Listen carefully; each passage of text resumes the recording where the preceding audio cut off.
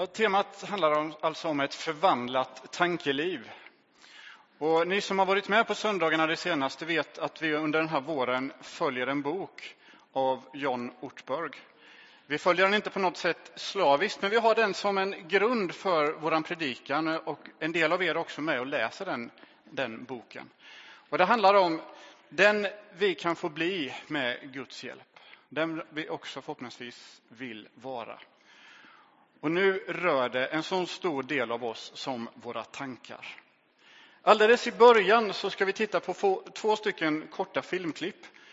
Och för mig får de här gestalta först mina tankar som är torra, splittrade, lite viljelöst förs hit och dit.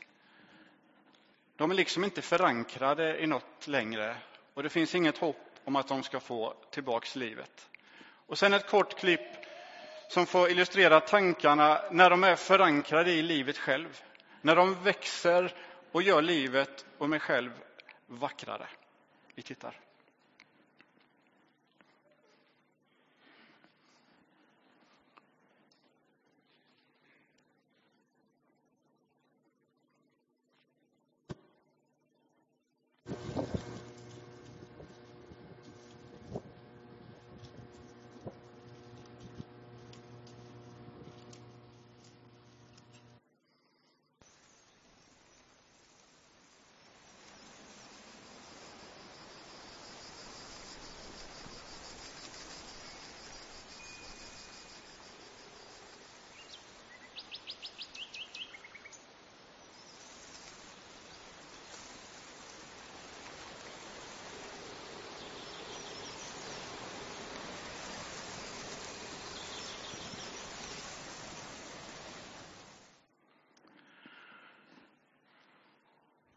Det dyker upp några frågor här som ni också ska få ta med er in i den här stunden. Vart leder dina tankar? Och vad gör tankarna med dig? För dina tankar dig närmare Gud? Eller ökar de avståndet? Fyller tankarna dig med frid? Eller snarare med ofrid? För dem närmare den människan som du kan bli, den människan du vill bli. Eller får det dem att bli den människan du inte vill vara.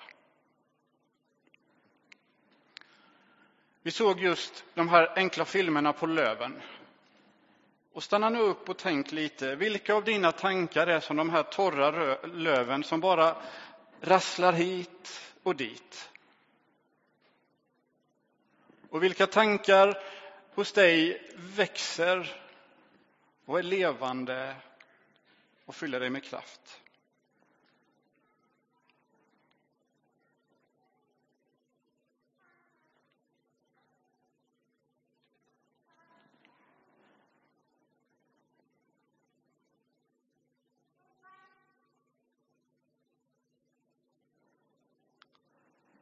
Så har du med dig de tankarna också in när vi kör vidare. Vi kan hoppa fram till nästa bild där, David. Ja, våra tankar kan göra så mycket med oss. Vi kan bli upplåsta och helt uppfyllda med våra egna ambitioner och vår egen förträfflighet. Eller så kan vi bli förminskade och tillplattade. Tänka att vi inte duger, att vi inte räcker till. Och som tur är finns också tankarna som är sanna. Som ger oss insikter och ger oss en förståelse av det större sammanhanget. Tankarna kan göra oss alldeles fartblinda och de kan göra oss handlingsförlamade. Idag ska det handla om hur vi fäster våra tankar i Gud så att de får vara som de här löven som fortfarande är kvar på trädet och pulserar av samma liv som finns inne i stammen. För Gud vill vara med och förändra våra tankeliv. Och jag tror det kan vara möjligt med hans hjälp. Även om det faktiskt är en svår makeover att ge sig in i. När man förbereder sig för ett sånt här ämne och tittar igenom hur mycket det står om tankar och tanke i Bibeln, så är det fyllt av det. Både i form av substantiv och i verb. Det är oerhört många ställen som handlar om våra tankar. Och det är inte särskilt märkligt. Det är en stor del av oss. Vi har till och med ett tankeliv som vi talar om. Ja, vi formar tankar och kanske är det också så att vi formas av våra tankar. Är det till och med så att jag blir det jag tänker? Tidigt i historien mellan människan och Gud så avslöjar tankarna människans natur. Det är efter att Eva och Adam har lämnat tillvaron i Edens trädgård. Och det är precis innan floden ska komma över jorden och Noa tar med sig sin familj och de djur Gud har bett honom att göra in i arken. Men anledningen till det är ju faktiskt människor och människors tankar. För Gud har sett och konstaterat följande: att människans uppsåt och tankar var alltid och allt igenom onda. Tänk vilken tillvaro. Alla tankar, alla uppsåt var allt igenom onda.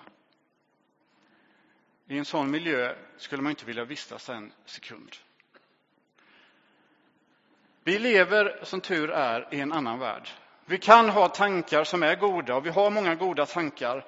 Även när vi samtidigt vet att de här miljöerna finns kvar. Som genomsyras främst av onda tankar och onda uppsåt. Men idag handlar det inte om det stora. Det som händer där ute, utan det handlar om det som händer inne i oss. Och faktum är att det inte heller är helt oproblematiskt. Om vi tänker att era tankar skulle komma upp på skärmen här. Att jag liksom Hans plockade fram någon till ett frivilligt experiment.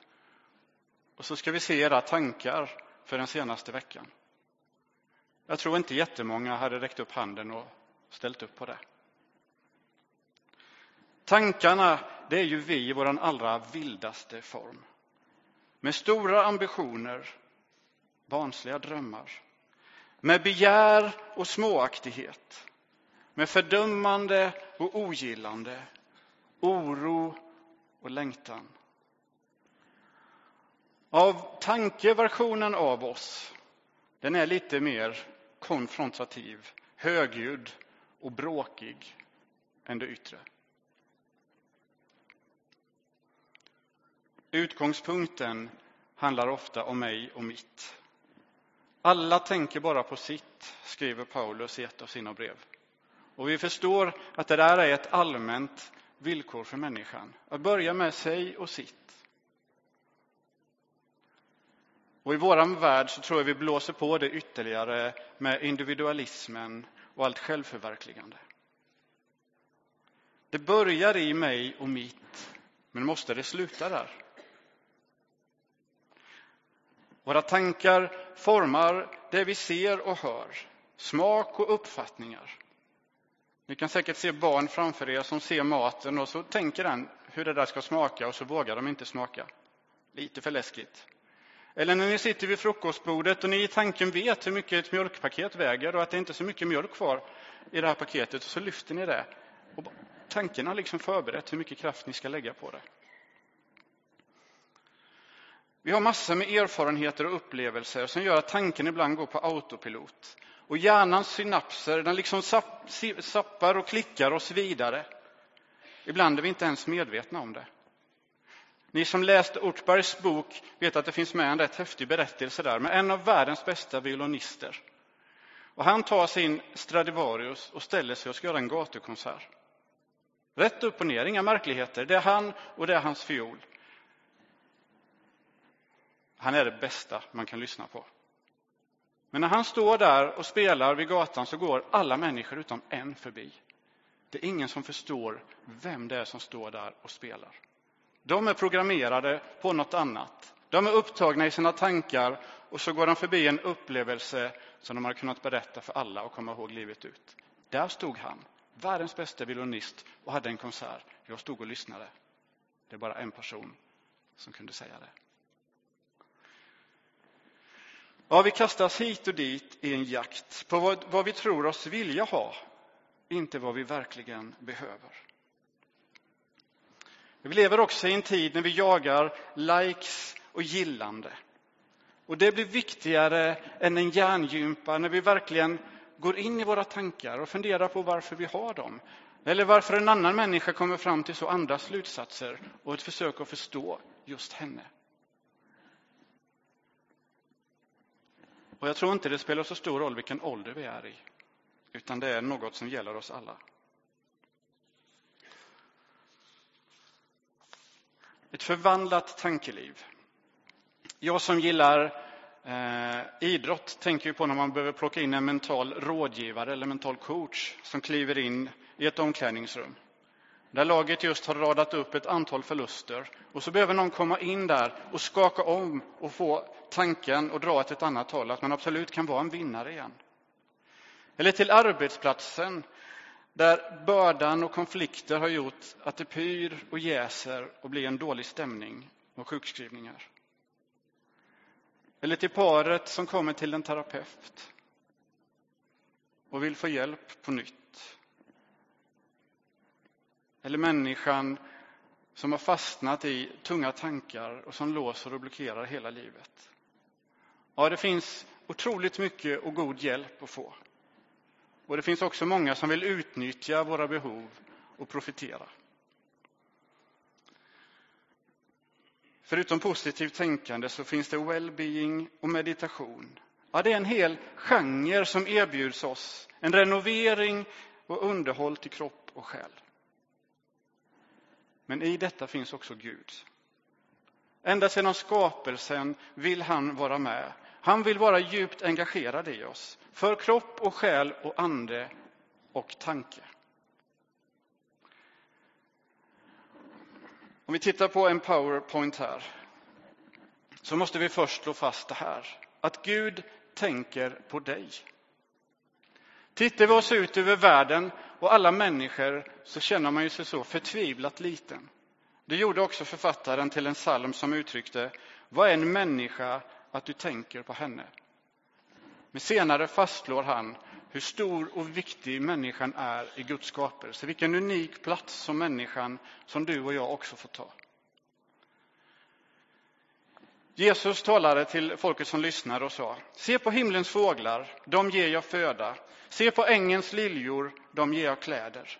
Och ni är värda så mycket mer. På er är till och med hårstråna räknade. Och det säger han i ett sammanhang när vi inte ska bekymra oss så mycket. När vi inte ska fastna i de tunga tankarna där allt blir hopplöst och omöjligt. För allt är i Guds händer. Och tittar man på bedjare i Gamla testamentet så har de ofta en fras där de säger: tänk på mig, Herre. Tänk på mig, Herre. Så gjorde till och med en rövaren som hängde jämte Jesus på korset. Tänk på mig när du kommer till ditt rike. Och när vi säger det så är Gud där och möter oss. Han är med oss. Ofta säger vi så här till någon vi har förtroende för när vi ska ha en tuff period eller göra något vi tycker är svårt. Tänk på mig idag. Och bjud in också Jesus i det. För han svarar: jag är där. Och Gud, han inte bara tänker på oss. Gud vet vad du tänker. Det bekräftas också flera gånger, både i Gamla testamentet där Gud kan säga: jag vet vad du tänker. Gå och gör så, jag är med dig. Du tänker rätt. Och Jesus kan avslöja på människorna runt omkring vad de tänker. Och han ser ibland deras onda tankar och deras idéer på vad allt ska ta vägen någonstans. Gud vet vad vi ska säga innan ordet är på våran tunga. Han vet allt. Så Gud tänker på dig och han vet vad du tänker. Det kan vi vila i. Nu kommer den svårare sidan av saken. Tänker vi på Gud? Tillbaks en gång till de här filmerna. Hos mig finns de här tankarna som är som de gröna och frodiga bladen. Men också de torra och döda lövens bild av tankar finns hos mig. Är du noga med vad du stoppar i dig vid måltider?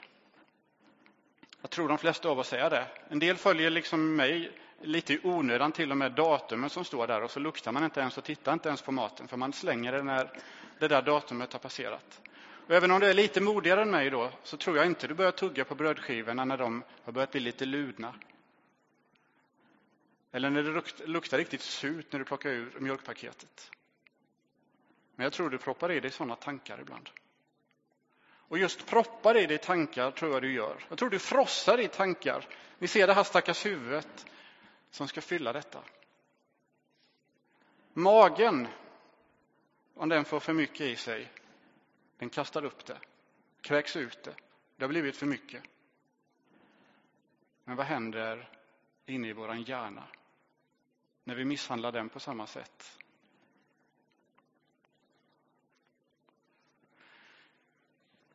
Och vårat mående börjar i tankarna. Där kan en vilja få slå rot, en vilja vidare. Men om den ska kunna slå rot så måste den få rätt förutsättningar. Paulus skriver i Filipperbrevet ett ord om enighet.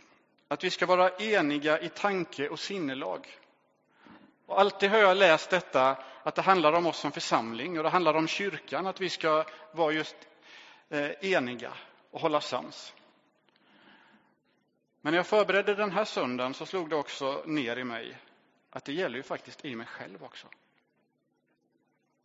Att jag blir enig i tanke och sinnelag. Enheten måste börja i mig själv.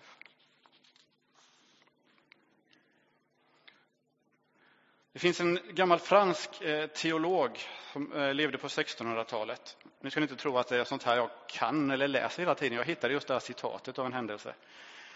Han heter i alla fall Francis Fenelon. Och han skrev: men vi över de svaga och rädda, vars håg är delad mellan Gud och världen. De vill och de vill inte. De slits mellan begär och ånger. De fasar för det onda och skäms för det goda. De känner dygdens smärta utan att få smaka dess ljuvliga tröst. Och så synd det är om dem.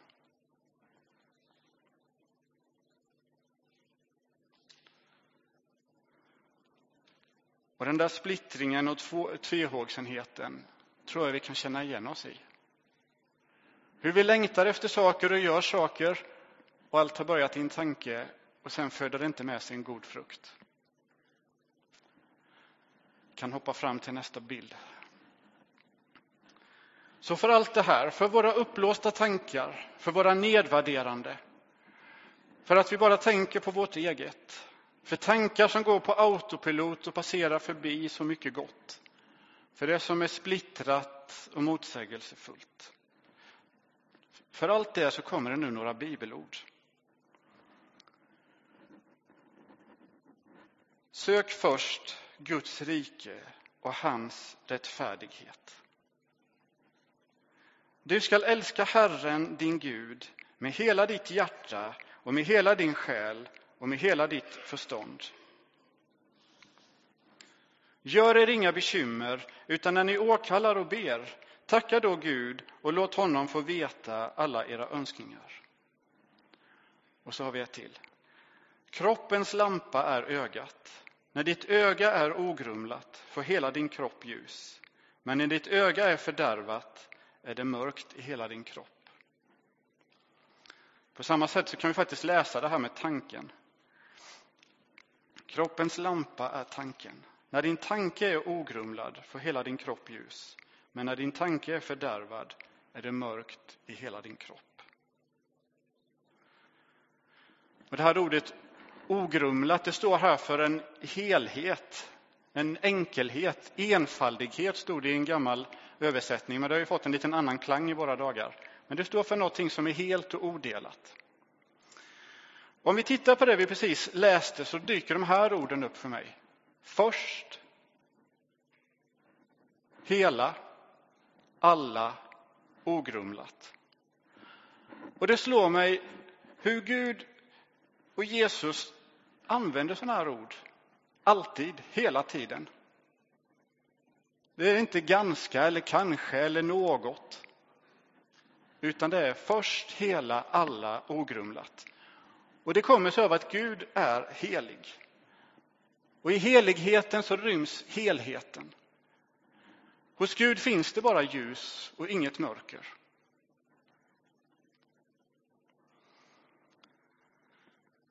Men för oss människor så ser det lite annorlunda ut. Jag söker när det blir tillfälle. Vissa tankar vill jag inte dela. Varför skulle jag vilja dela det som inte lyfter upp mig? Dela det som ställer mig i en dålig dager. Och om vi tittar på nästa bild här så kommer det en liten förändring på det här kärleksbudet. Och då har jag skrivit om det så här.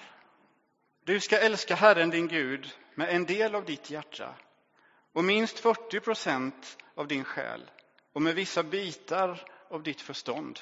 Och så står det en liten asterisk där att procentsatsen kan variera mellan olika livssituationer och individer men bör inte understiga 20 procentenheter. Så där tror jag vi gör. Vi gör om för att det ska anpassa. Och så tänker vi tar med lite av det, för det är ju ändå bra. Och så missar vi kraften som finns i det att det får vara först. Att det får vara ogrumlat, att det får vara alla och att det får vara hela. Jag kan titta lite på en bild till på det. Den här hade vi nyss på en tonårskväll, men jag tror jag har lite färg kvar här. Tänk att det här är din tanke. Tänk att det här är ditt inre. Och så börjar du fylla på i det. Med saker som kanske inte borde vara där inne.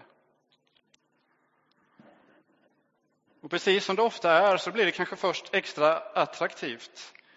Det här vattenglaset har plötsligt fått en spännande färg. Och man vill ha mer.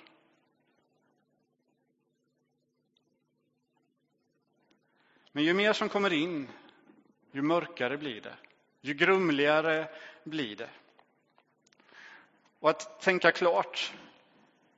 Och plötsligt blir det väldigt svårt.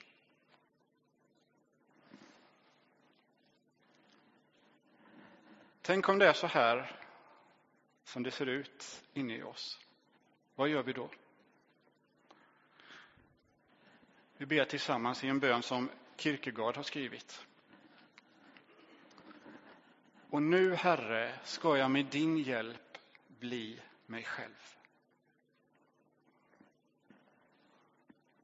Och vägen ifrån detta tror jag finns bakom de här orden och vad vi kan göra med dem. I bibelordet, i bönen, i delandet med andra som är troende, i att försöka avstå en del saker och söka en lite mer enkelhet. I att helig ande får verka i oss och i att vi har och fylls av en vilja. Ett litet kort nedslag till i boken. Det finns en dialog där John Ortberg talar med sin fru. Och hon lyfter in honom för ett samtal. Och hon påpekar att det är många saker som du har tappat bort. Den jag gifte mig med var en annan än du. Och där fanns så mycket som var gott. I relation till mig. Det har varit i relation till barn. Till vänner. Och John vet och känner igen.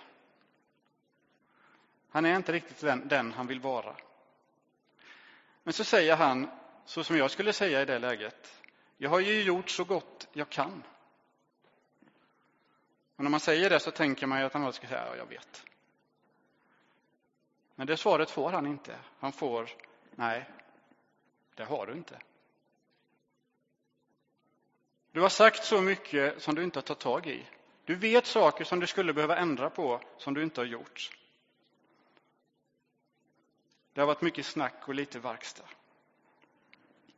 Det som händer med honom där är ett viktigt steg. Det är att komma till insikten. Vem man har blivit och vem man vill vara.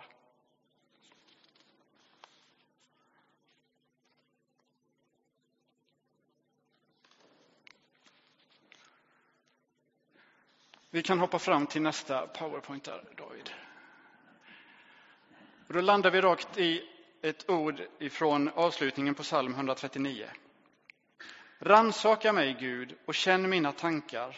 Pröva mig och känn min oro. Se om min väg för bort ifrån dig och led mig på den eviga vägen. Det där är fantastiska ord. Det är en tillit till Gud. Där man bjuder in Gud in i hela livet.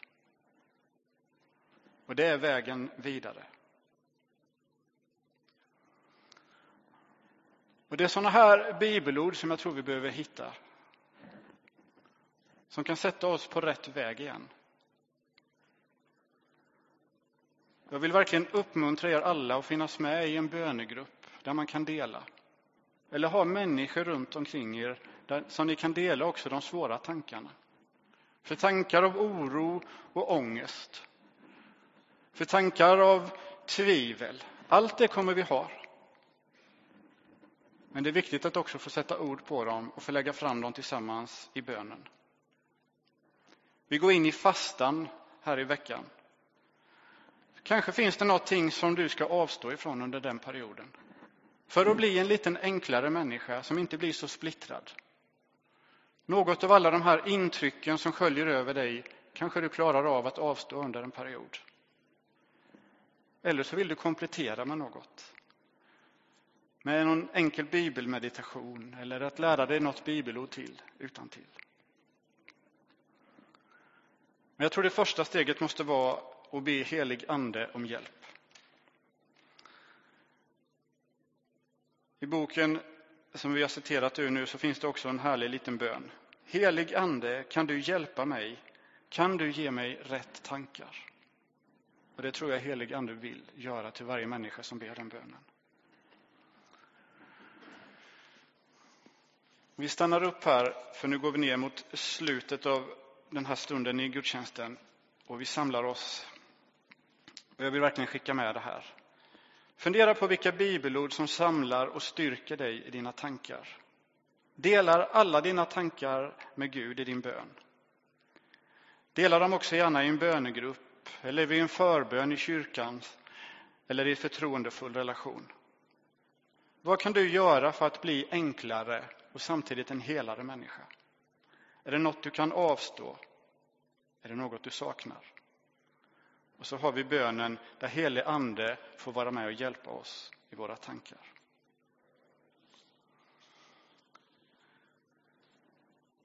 Just när man ber till helig ande så tror jag det är som i bibelberättelsen, i bibelordet, där man får ta på sig en andlig rustning. Och en del i den rustningen, det är hjälmen. Och hjälmen behöver vi. Gud vet hur mycket vi utsätts för, hur mycket som påverkar oss. Och tänk den tanken att du varje morgon faktiskt får dra på dig en hjälm. Som kan vara med och skydda dina tankar. När Jesus talar om tankar så nämner han att de kommer ifrån hjärtat. Och läser man vidare om hjärtat i Bibeln så märker vi att det är där det vi verkligen ska bevara. För det är därifrån livet utgår.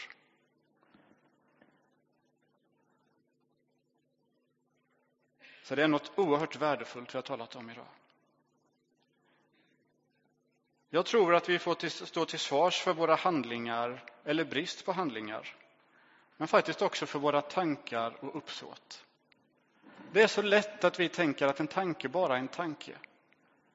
Men för Gud som ser allt så är tanken mer än så. Den avslöjar oss.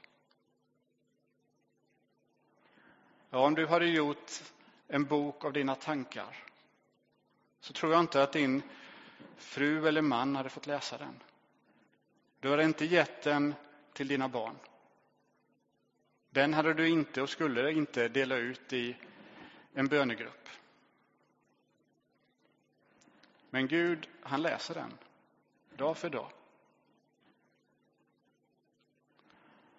Och när man tänker det så blir man faktiskt också i en situation, i alla fall blir jag det, där jag förstår behovet av Guds nåd. Det är lätt att tänka att jag har inte gjort det, jag finns inte i brottsregistret, jag har inte uttryckt mig så, jag är inte någon rasist. Jag har inte gjort så, jag har inte förtryckt någon kvinna. Och så fortsätter vi. Men vad har hänt i våra tankar? Ska vi ändra våra tankar så tror jag det är här, vid Jesu fötter, vi måste börja. Där Guds nåd är så stor. För det förvandlade tankelivet, det börjar i en förkrossade insikt vem jag är. Hur jag också är drabbad av splittringens förbannelse. Tvehågsamhetens tomhet.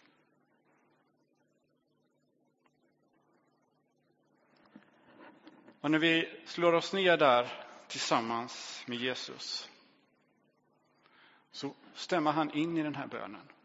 Nu vill jag med din hjälp bli mig själv. Jag vill avsluta predikan med en bön. Ni får bara följa med i den där om ni vill i bänken. Ta emot alla mina tankar, även de jag skäms för. Hjälp mig att förstå hur jag söker ditt rike först. Gör mig hel till hjärta, själ och förstånd, så jag kan älska dig på rätt sätt, liksom min nästa och mig själv. Gör mitt öga och min tanke ogrumlad igen, så jag ser klart och att jag kan tänka klart.